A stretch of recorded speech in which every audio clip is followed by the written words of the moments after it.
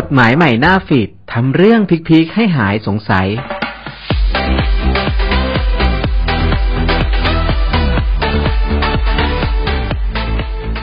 ปัจจุบันนะครับความก้าวหน้าของเทคโนโลยี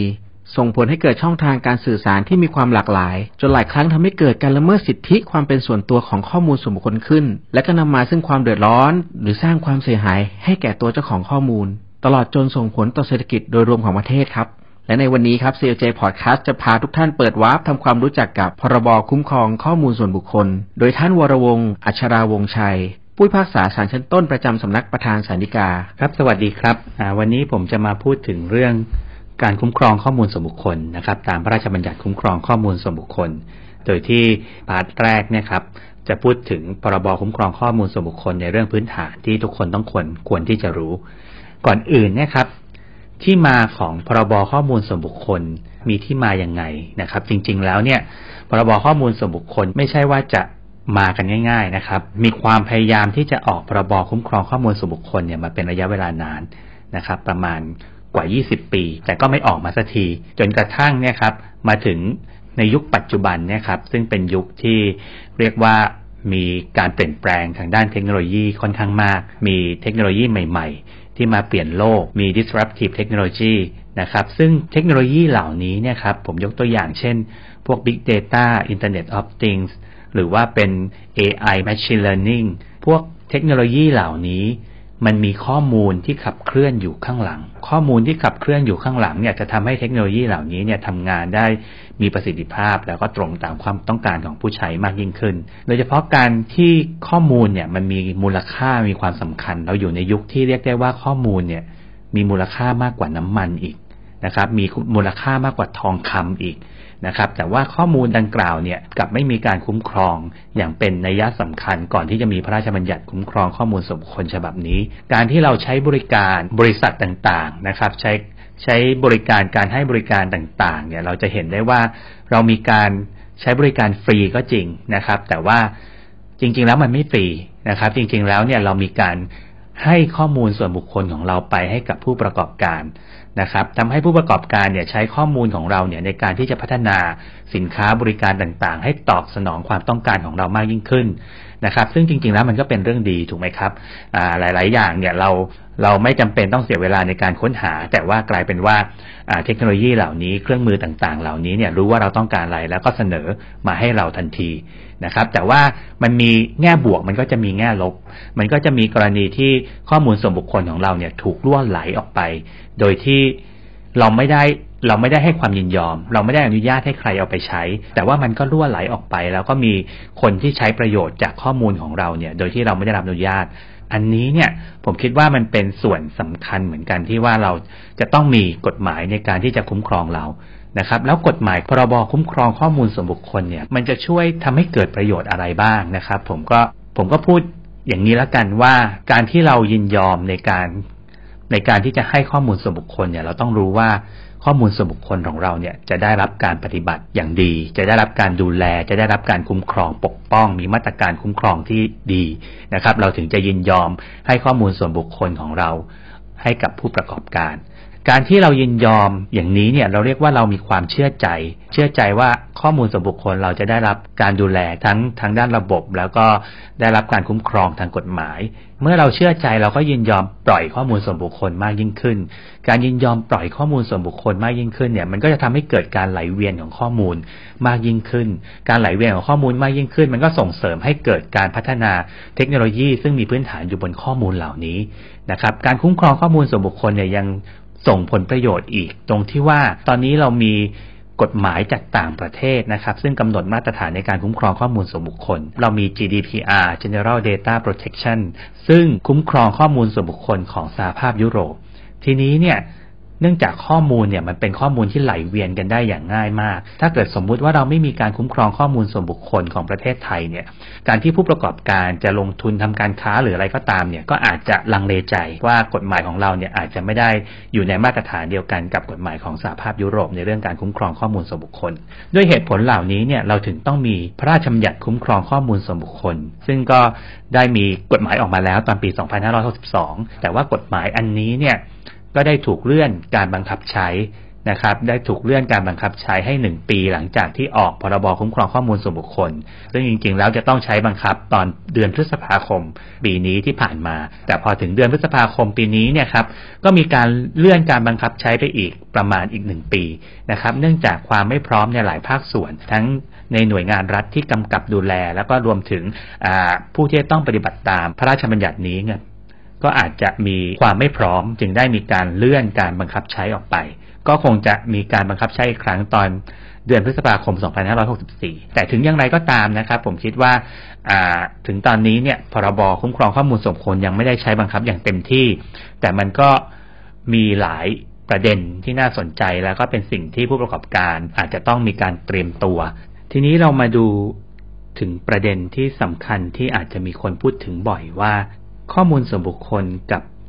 สิทธิส่วนบุคคลเนี่ยมันมีความแตกต่างกันอย่างไรจริงๆแล้วเนี่ยข้อมูลส่วนบุคคลเนี่ยครับการคุ้มครองข้อมูลส่วนบุคคลก็ถือเป็นส่วนหนึ่งของสิทธิส่วนบุคคลซึ่งสิทธิส่วนบุคคลเนี่ยครับหรือ privacy เนี่ยครับเป็นสิทธิมนุษยชนอย่างหนึ่งซึ่งก็ได้รับการรับรองในรัฐธรรมนูญมาตรา 32ในสิทธิส่วนบุคคลเนี่ยครับก็คือว่าสิทธิของเราที่จะมีชีวิตที่จะเลือกใช้ชีวิตของเราได้อย่างอิสระไม่ควรที่จะมีใครเข้ามาก้าวก่ายล่วงล้ำความเป็นส่วนตัวของเรายกตัวอย่างเช่นการที่เราอยู่ในห้องนอนนะครับเราก็ควรที่จะมีสิทธิในการที่จะทำอะไรก็ได้ในเคหสถานของเราโดยที่ไม่มีใครมาแอบดูไม่มีใครมาล่วงล้ำความเป็นส่วนตัวซึ่งข้อมูลส่วนบุคคลเนี่ยก็ถือเป็นสิทธิส่วนบุคคลอย่างหนึ่งนะครับที่ว่าไม่ควรที่จะมีใครเนี่ยนำข้อมูลส่วนบุคคลเราไปใช้โดยที่เราไม่ได้รับอนุญาตหรือไม่ได้รับความยินยอมหรือว่าโดยปราศจากฐานที่สามารถอ้างได้โดยชอบด้วยกฎหมายดังนั้นนะครับพูดง่ายๆว่าข้อมูลส่วนบุคคลก็คือส่วนหนึ่งของสิทธิส่วนบุคคลที่ได้รับการรับรองตามกฎหมายที่ได้รับการรับรองตามรัฐธรรมนูญทีนี้พรบคุ้มครองข้อมูลส่วนบุคคลเนี่ยมีตัวละครหลักๆที่เกี่ยวข้องอยู่ประมาณ 3-4 ตัวละครนะครับตัวละครแรกที่สำคัญที่สุดเนี่ยครับก็คือเจ้าของข้อมูลส่วนบุคคลก่อนที่จะรู้จักเจ้าของข้อมูลส่วนบุคคลเนี่ยเราต้องรู้ว่าข้อมูลส่วนบุคคลเนี่ยคืออะไรข้อมูลส่วนบุคคลก็คือข้อมูลเกี่ยวกับบุคคลซึ่งสามารถทำให้ระบุตัวบุคคลนั้นได้ไม่ว่าทางตรงหรือทางอ้อมนะครับไม่ว่าทางตรงหรือทางอ้อมก็หมายความว่าอาจจะเป็น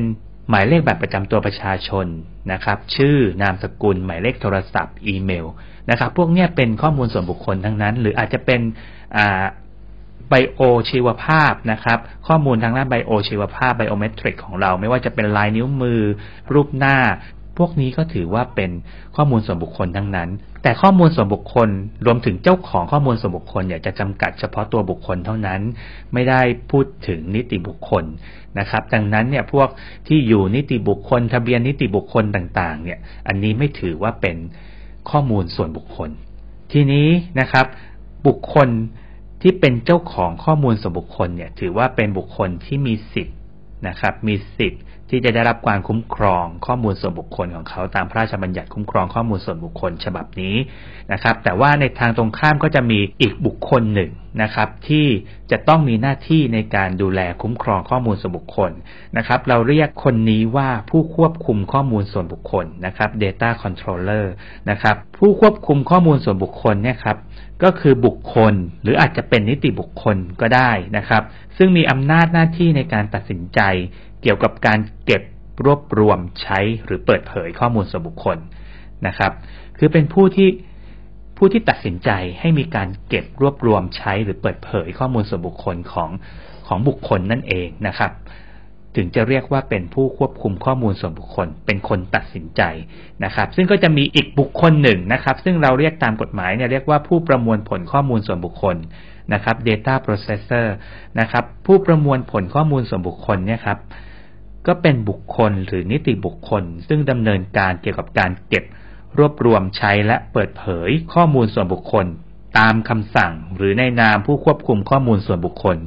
นะครับดังนั้นเนี่ยเราจะเห็นว่าทั้งผู้ควบคุมข้อมูลส่วนบุคคลและผู้ประมวลผลข้อมูลส่วนบุคคลเนี่ยก็จะมีหน้าที่ในการดูแลเกี่ยวกับการเก็บรวบรวมใช้หรือเปิดเผยข้อมูลส่วนบุคคลนะครับแต่ความต่างระหว่างผู้ควบคุมข้อมูลส่วนบุคคลกับผู้ประมวลผลข้อมูลส่วนบุคคลเนี่ยมันอยู่ที่ว่านะครับผู้ควบคุมข้อมูลส่วนบุคคลเป็นผู้ตัดสินใจนะครับให้มีการเก็บ ให้มีการรวบรวมให้มีการใช้หรือเปิดเผยข้อมูลส่วนบุคคลส่วนผู้ประมวลผลเนี่ยเป็นผู้ดำเนินการนะครับดำเนินการเก็บรวบรวมใช้หรือเปิดเผยข้อมูลส่วนบุคคลซึ่งผู้ประมวลผลข้อมูลส่วนบุคคลเนี่ยต้องเป็นคนละคนกับผู้ควบคุมข้อมูลส่วนบุคคลทีนี้ประเด็นต่อไปที่ผมคิดว่าน่าสนใจก็คือว่าหลักการในการคุ้มครองข้อมูลส่วนบุคคลคืออะไรจริงๆแล้วถ้าเราอ่านพรบคุ้มครองข้อมูลส่วนบุคคลเนี่ยเราจะเห็นว่ามันจะมีศัพท์ที่เป็น legal terms ค่อนข้างเยอะทางด้านเทคนิคก็ค่อนข้างพอสมควรเนื้อหาต่างๆเนี่ยครับก็ค่อนข้าง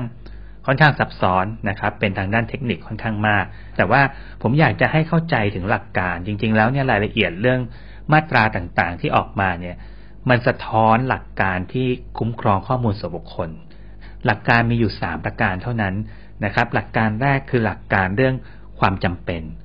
การคุ้มครองข้อมูลส่วนบุคคลเนี่ยครับต้องอยู่บนพื้นฐานของหลักการความจำเป็นคือข้อมูลส่วนบุคคลที่จะนำมาเก็บใช้รวบรวมเปิดเผยเนี่ยต้องมีความจำเป็นต้องมีฐานในการประมวลผลข้อมูลส่วนบุคคลไม่ใช่ว่าอยู่ดีเรา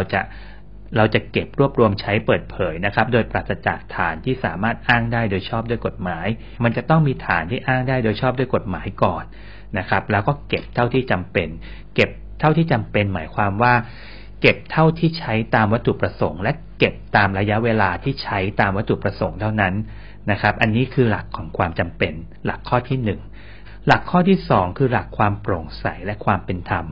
นะครับหลักความโปร่งใสและความเป็นธรรมเนี่ยก็คือเป็นหลักที่เราจะต้องแสดงให้เห็นผู้ควบคุมข้อมูลส่วนบุคคลเนี่ยต้องแสดงให้เห็นว่าเรามีการเก็บรวบรวมใช้หรือเปิดเผยข้อมูลส่วนบุคคลนะเจ้าของข้อมูลส่วนบุคคลจะต้องรับทราบว่าผู้ควบคุมข้อมูลส่วนบุคคลได้มีการดำเนินการกิจกรรมเหล่านี้กับข้อมูลส่วนบุคคลมีการแจ้งข้อมูลให้ทราบและมีการบันทึกไว้นะครับว่ามีการดำเนินการอย่างไรนะครับสามารถตรวจสอบได้นะครับอันนี้คือหลักแห่งความโปร่งใสและความเป็นธรรม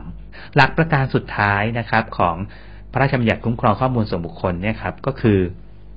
หลักความปลอดภัยถึงแม้เราจะมีฐานที่อ้างได้ว่าเราสามารถเก็บรวบรวมใช้หรือเปิดเผยข้อมูลส่วนบุคคลเราดำเนินการแจ้งให้เจ้าของข้อมูลส่วนบุคคลทราบถึงการดำเนินการเก็บข้อมูลส่วนบุคคลแต่ว่าสิ่งที่ยังขาดไม่ได้ก็คือว่าพอเราเก็บรวบรวมข้อมูลส่วนบุคคลแล้วเนี่ยเราต้องมีมาตรการในการรักษาความปลอดภัยครับเป็นหลักแห่งความปลอดภัยแก่ข้อมูลส่วนบุคคลที่เก็บรวบรวมใช้หรือเปิดเผยด้วยเพื่อให้แน่ใจว่าข้อมูลส่วนบุคคลที่เราใช้เราสามารถอ้างได้โดยฐานโดยชอบด้วยกฎหมายก็จริงนะครับแต่ว่าในขณะที่เราเก็บเนี่ยมันจะไม่รั่วไหลออกไปมันจะไม่ไปสู่บุคคลที่3โดยปราศจากความยินยอมของเจ้าของข้อมูลส่วนบุคคลดังนั้น3หลักที่สำคัญนะครับซึ่งจะเป็นรากฐานของมาตราต่างๆในพระราชบัญญัติคุ้มครองข้อมูลส่วนบุคคลคือหลักความจำเป็นหลักความโปร่งใสและความเป็นธรรมและหลักความปลอดภัยและในพาร์ทนี้เนี่ยเราก็จะได้รู้ถึงพื้นฐานที่มาที่ไปของพระราชบัญญัติคุ้มครองข้อมูลส่วนบุคคลนะครับรู้จักตัวละครของพระราชบัญญัติคุ้มครองข้อมูลส่วนบุคคลรวมถึงรู้จักหลักการที่อยู่เบื้องหลังพระราชบัญญัติคุ้มครองข้อมูลส่วนบุคคลในพาร์ทหน้านะครับผมก็จะมาพูดถึงตอนที่2ซึ่งเกี่ยวกับฐานที่อ้างได้โดยชอบด้วยกฎหมายในการดำเนินการเกี่ยวกับข้อมูลส่วนบุคคลรวมถึง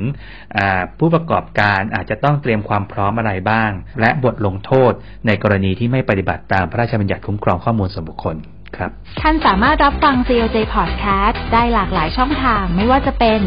Spotify, Apple Podcast, Blogdit, SoundCloud, YouTubeหรือที่เว็บไซต์กองสารนิเทศและประชาสัมพันธ์สำนักงานศาลยุติธรรมแล้วมุมมองโลกกฎหมายของคุณจะเปลี่ยนไป